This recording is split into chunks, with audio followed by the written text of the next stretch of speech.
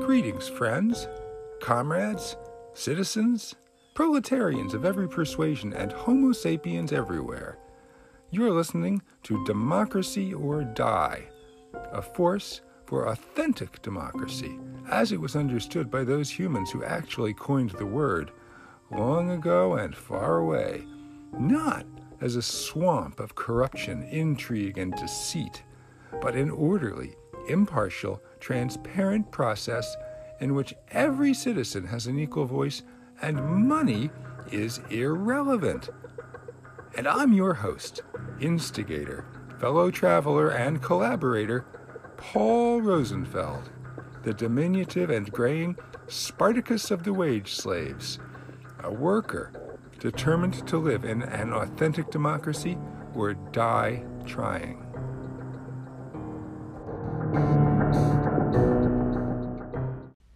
Before we continue, I'd just like to make one thing very clear. None of the unpleasantness I've endured is because I ever threatened the safety of my fellow citizens.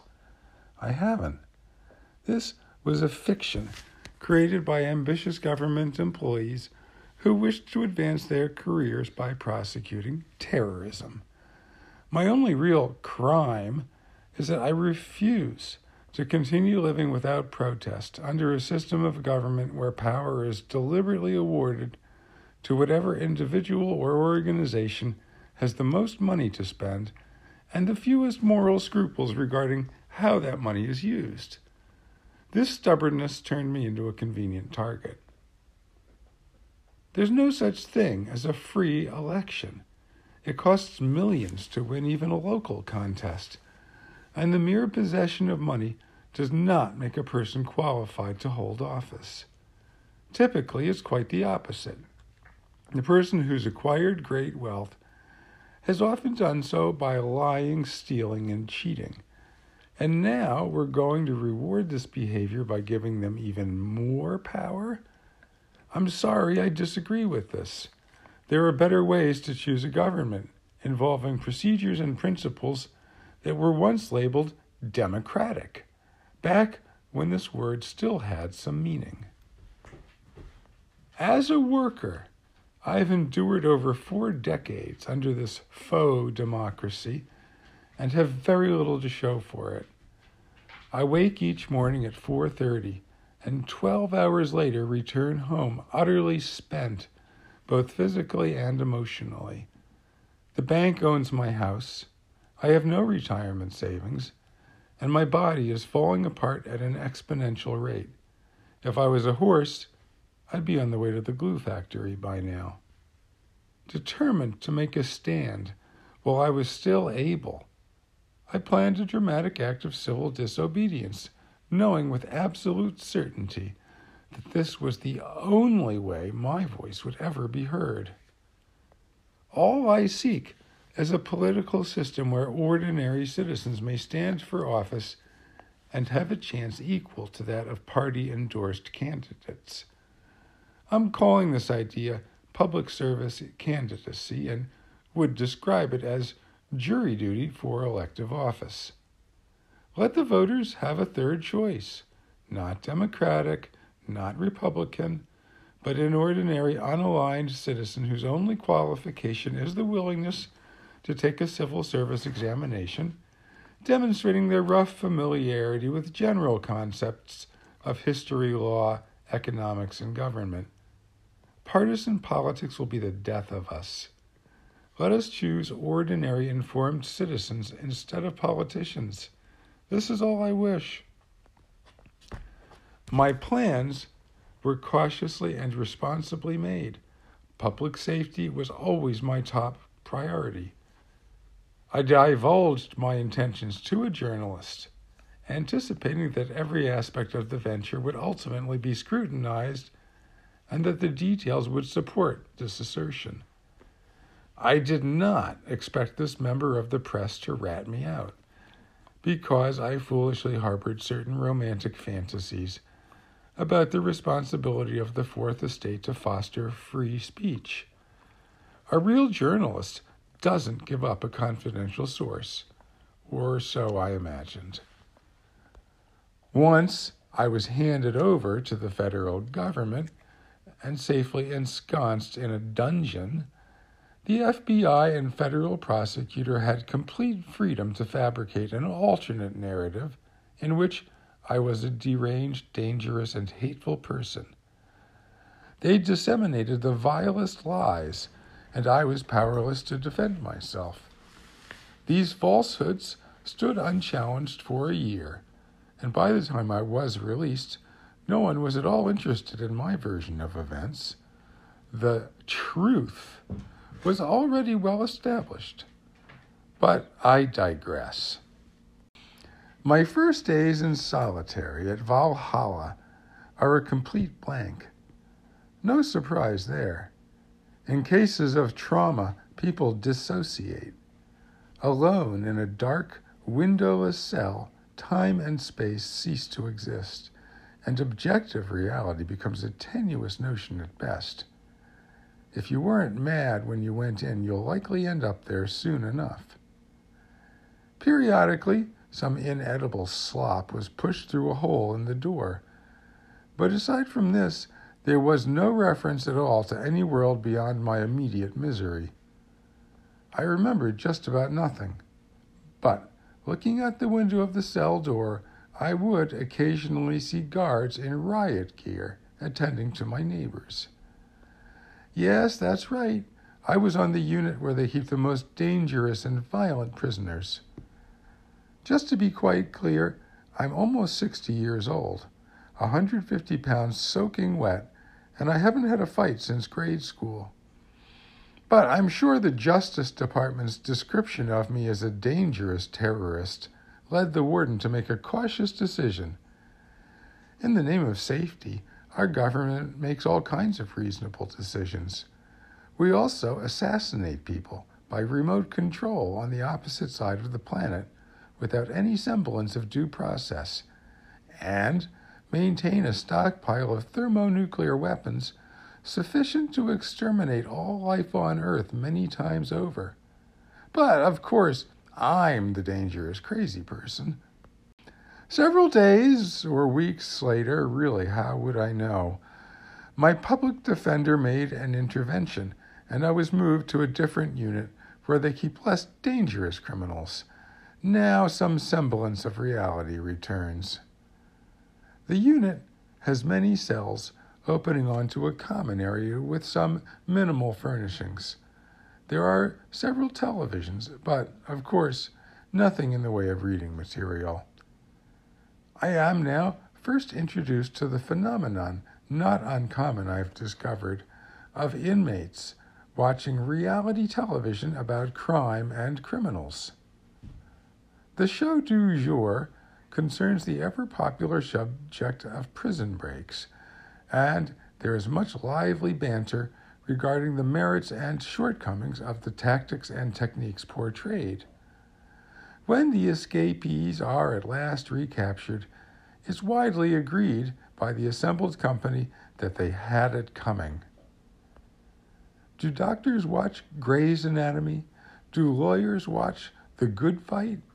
I am certain that many U.S. Marshals watch 24. Why else would they all seem to think they're Jack Bauer?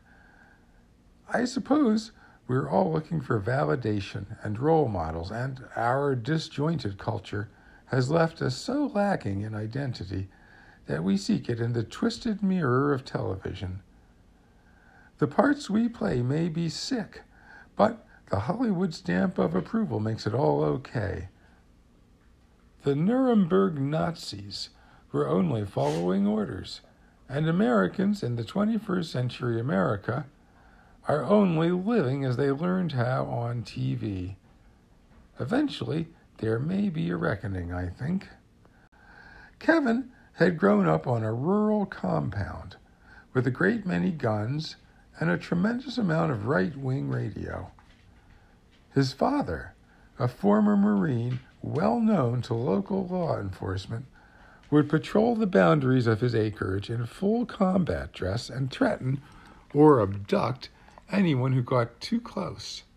Otherwise, he divided his time between terrifying the kids and tearing up the local watering holes. Mom was long gone. Now, in an environment like this, is it any surprise if Kevin inherited some of his father's confrontational tendencies? And yet, I spoke with him for hours, and I really doubt his online threats were serious. For his entire young life, Kevin had been witness to an ongoing media brawl, otherwise known as the culture war, and one can hardly blame him if he happened to chip in with a few choice comments of his own. But because he had no press manager to censor his remarks, Kevin stepped a little over that oh-so-delicate line where free speech ends and hate speech or intimidation begin. And so we see how the internet has initiated the era of thought crime. In a prior age, Kevin's comments, made in private among like minds, would simply have gone unnoticed. In the bygone era of the 20th century, these remarks would likely have dissipated like farts without causing any harm whatsoever. But today, with Big Brother poring over our every online remark, the more or less innocent bit of vitriol is quickly elevated to the status of a felony. If that isn't thought crime, what is? Look, I'm not endorsing such behavior, but is it really reasonable to lock up a citizen simply because they vent a little online? And if the target for so much of this malice is inevitably the members of our political elite, well then, isn't there a clear message here? I also briefly rubbed elbows with my fellow inmates as we participated in the farce of a quasi-religious group rehabilitation conducted jointly under the auspices of a Greek Orthodox priest and a rabbi. I expect business on the outside is tough, but pioneering clergymen will always find a truly captive audience among the incarcerated.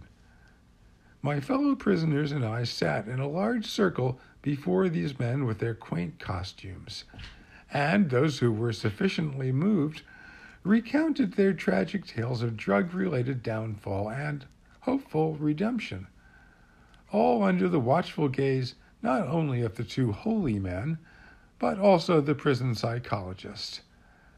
The prisoners performed their parts on cue, but I wasn't convinced.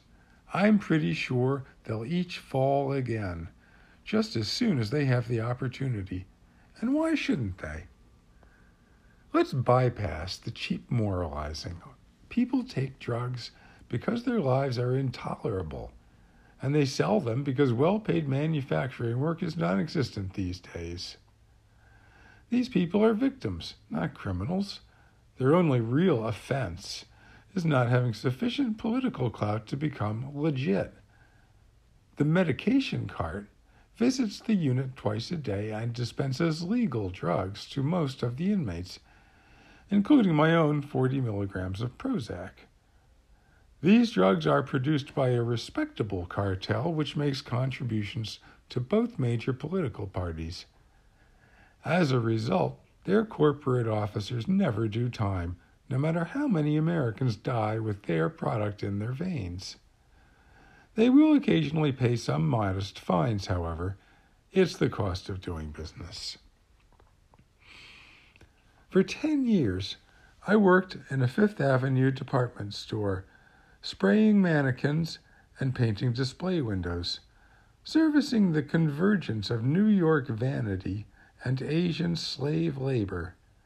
It was a pathetic job, so I used to start every day with a little dose of THC. This made my time marginally more bearable. My wife's a psychiatrist, and she freely admits psychopharmacology has a major component of guesswork.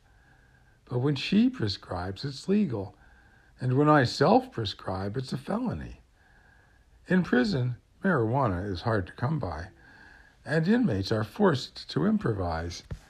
Insecticides and industrial solvents are among the materials routinely employed in the desperate struggle to evade reality.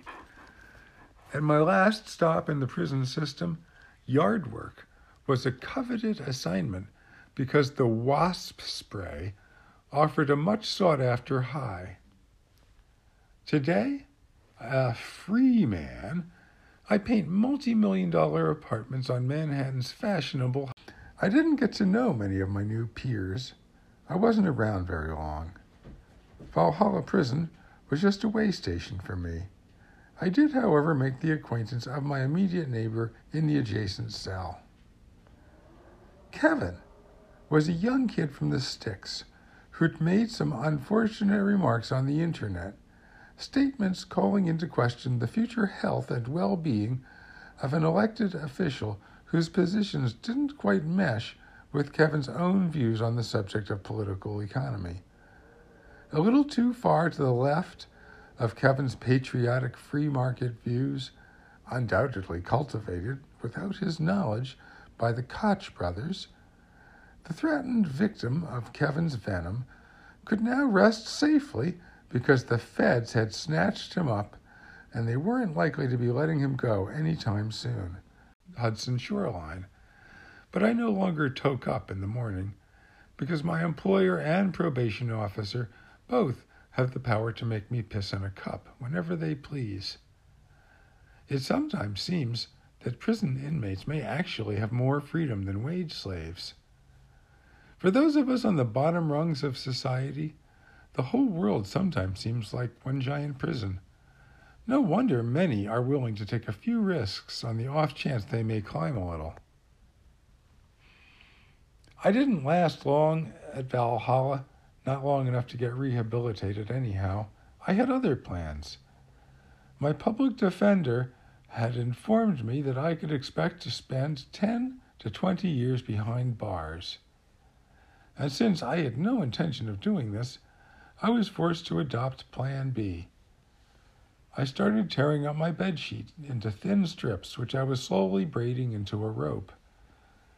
There was a ventilation grill on the wall above the toilet, which seemed quite sturdy enough to support my weight. Not my first choice for a final exit, but one does what one must. Judge me if you wish. I freely confess to being weak. But until you've been arrested, thrown in prison, labeled a terrorist, and threatened with 20 years, you really won't appreciate the colossal mindfuck which the twisted sociopaths at the Department of Justice can inflict on a person. I engaged in some highly committed political activism and even accepted death as a possible outcome. But I wasn't truly suicidal until the feds got their hands on me. I love my children, wife, and dogs, not to mention skiing, sailing, and walks on the beach. And I'd like very much to live to a ripe old age in the country. But when those criminal conspirators at the DOJ and their equally contemptuous confederates in the Fourth Estate get their claws into a citizen, all joy leaves the world, and if you're already old and tired like me, death appears a mercy. I know you may not sympathize and say I brought all this pain on myself through my extreme actions. So by way of furnishing some context for my so-called crime, let's forget my situation and consider the example of Marcin Kowalski, one of my cellmates from the Metropolitan Detention Center in Brooklyn. We're skipping ahead a little now since I haven't actually reached MDC yet. But Marcin's tale is thoroughly illustrative of how a perfectly respectable person can have their life utterly ruined by the state and federal government. You may say that I'm a dubious character, but I defy you to say the same of Marcin. Handsome and outgoing, Marcin is a first-generation immigrant whose father, a Polish merchant sailor, jumped ship in the 80s, making a new home in Greenpoint. Fond of telling his son that America is golden cow, you have only to milk her, Dad's version of dairy farming apparently involved the use of garden shears for the removal of digits from reluctant debtors. But young Marcin, while still a teenager, escaped the dubious example of his gangsterish dad, and left the familiar haunts of Little Poland to explore America. He traveled widely, mostly by thumb, and wound up living among harmless homesteading hippies on the West Coast, first in Northern California, and ultimately settling on his own plot of land in Olympia, Washington, as far from Brooklyn as you can possibly get. In Olympia, he grew cauliflower and cannabis, both of which are legal, and dated a great many of the girls from the notoriously bohemian Evergreen State College, ultimately finding one so compelling that they've been together ever since, although several years of this romance have now been spent in separate prisons. Not that either of these star-crossed lovers did anything to deserve the trials and tribulations they've endured. Allow me to elaborate. Yes, Marson sold marijuana, not a crime in Washington, and, since he grew it himself, you can't accuse him of being some kind of trafficker or middleman. No, he was just a farmer bringing his crop to market. Marson also carried a concealed handgun, legal and registered. A good idea when you're wholesaling by the pound. I met several people in prison who admitted to specializing in robbing drug dealers, and a businessman who doesn't prepare for this possibility is probably not much of a businessman. And Marson, hippie or not, came from a background where handguns were no oddity, and though he's far more a lover than a fighter, he's also no sissy. So, one fine day, Marson encounters some foolish customers who imagine their dealer is ripe to be robbed, and one guy has him in a headlock while the second pulls a knife, and things are looking grim, so Marson does what he had to, pulls the concealed weapon out of his pocket, and makes a desperate and wild shot. Fortunately, my Polish-American friend was unharmed, but his assailants were injured and incapacitated, and from this moment on, Marson was utterly fucked, no matter what he did, because there was blood in the water. And in our country, the sharks, otherwise known as public prosecutors, will go on a feeding frenzy, no matter how that blood got there. Surely the investigating local police could see that it was a simple matter of self-defense. And if charges were indeed warranted, the rightful recipients were in the hospital. But this was irrelevant. You don't reason with a shark, and the attempted murder charges against Marson were immediate. Understandably, Marson chose to delay the moment of reckoning, so he and his woman hitchhiked cross-country back to Greenpoint, where he knew he'd find some cover and support. And there he was able to blend in for several years under the radar, paying cash, avoiding cell phones, and working off the books for various small construction contractors. But the federal government never forgets, and one fateful morning the marshals raided his apartment under cover of darkness, and Marson and his woman were both carted off to separate New York prisons. And then the Empire State graciously held the couple, while Washington State twiddled its thumbs and did pretty much nothing, probably because the prosecutor knew he didn't really have a case. At this point, the tabloids got involved, because, of course, the feds love to display their trophies. I know all about this. Now, Marson and his woman, neither of whom had any criminal history, but are both very photogenic, were transformed by Rupert Murdoch into Bonnie and Clyde. Yes, that's right. Public enemies far greater even than the original Barrow Gang. Yes, they were all over the front page with their cross-country crime spree. Now, I suppose it's better to be a gangster than a terrorist. Americans seem to like gangsters. But my young friends will now have to bear the burden of this absurd stigma for the rest of their lives. No careers in education, law, or government service for them, In fact, I think they can forget about any kind of respectable employment whatsoever. When I met Marson, he'd already been in New York prisons for 3 years and was only now finally being transported back to Washington, where it appeared that a new prosecutor was probably going to drop most of the original charges, because there was, in fact, no case that would hold up in front of a jury. By now, 2 years later, it's possible my friends may even be free. Only slight the worse for wear, having lost 4 or 5 years of their young lives and being slandered most absurdly in the national news. They're still young and strong, and I believe they'll recover from this trauma. After all, they have each other. But their case is perfectly typical, and not everyone will bounce back from this sort of treatment. My immediate neighbors on the suburban cul-de-sac where I live still hide when they see me. They had only moved into their home a few weeks before I was arrested, and their entire picture of me was formed by the news media. They know I'm a twisted monster because they saw it on Fox News. If you're already suffering from depression, like me, this sort of thing can just about push you over the edge. I could furnish many other examples of decent people whose lives were ruined by the lies of law enforcement and the rapaciousness of prosecutors. But the list is just too long.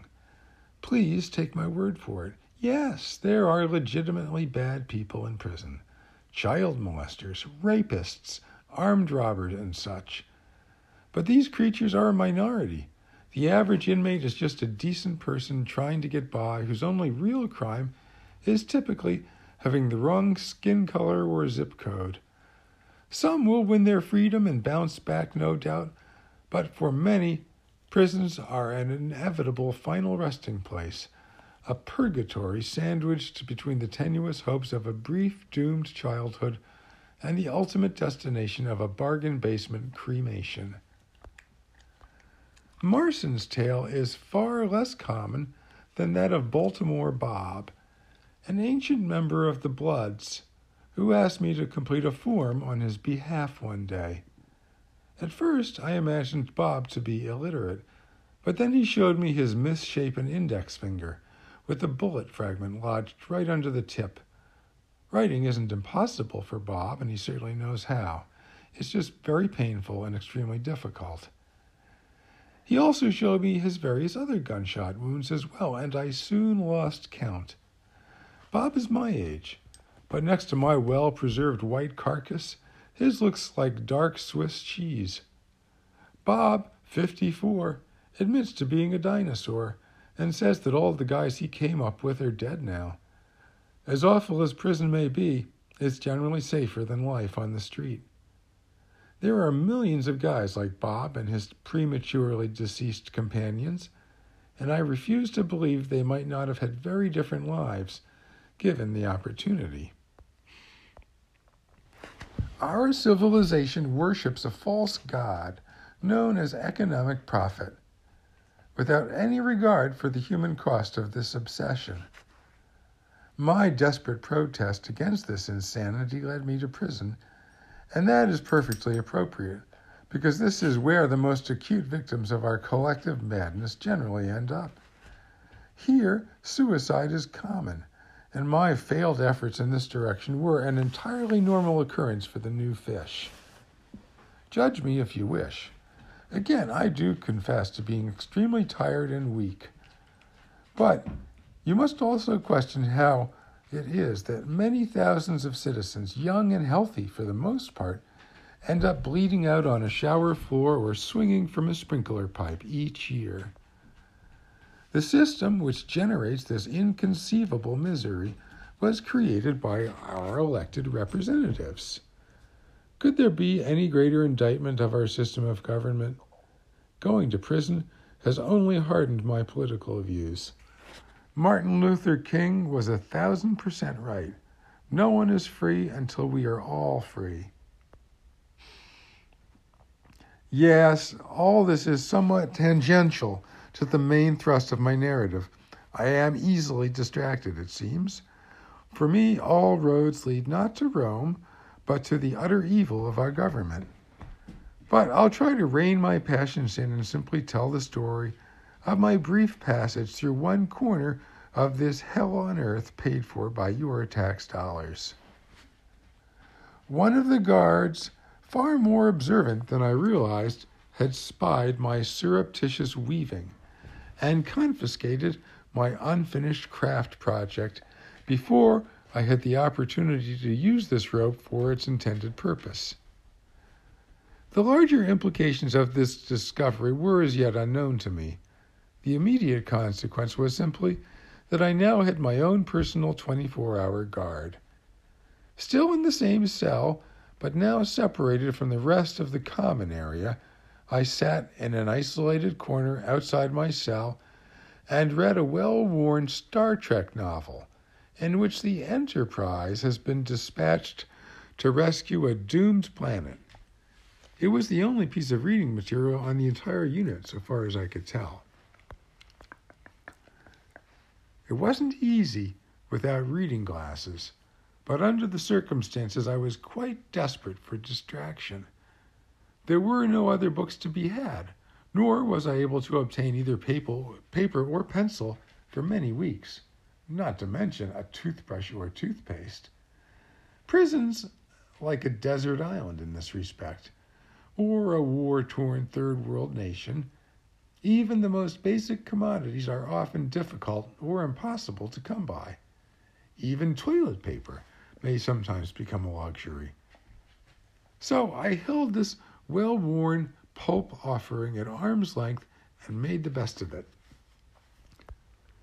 The ill-fated planet, which was the object of the Enterprise's efforts, was about to be consumed by a supernova.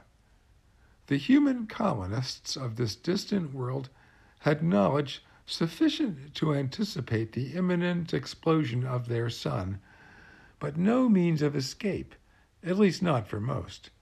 The wealthy, many of whom possessed private spacecraft, were leaving in droves, but the common citizens were helpless. Typical, no?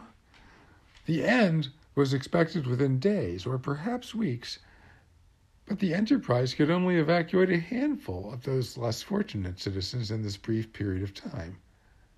For many, suicide appeared the best option. Sound familiar?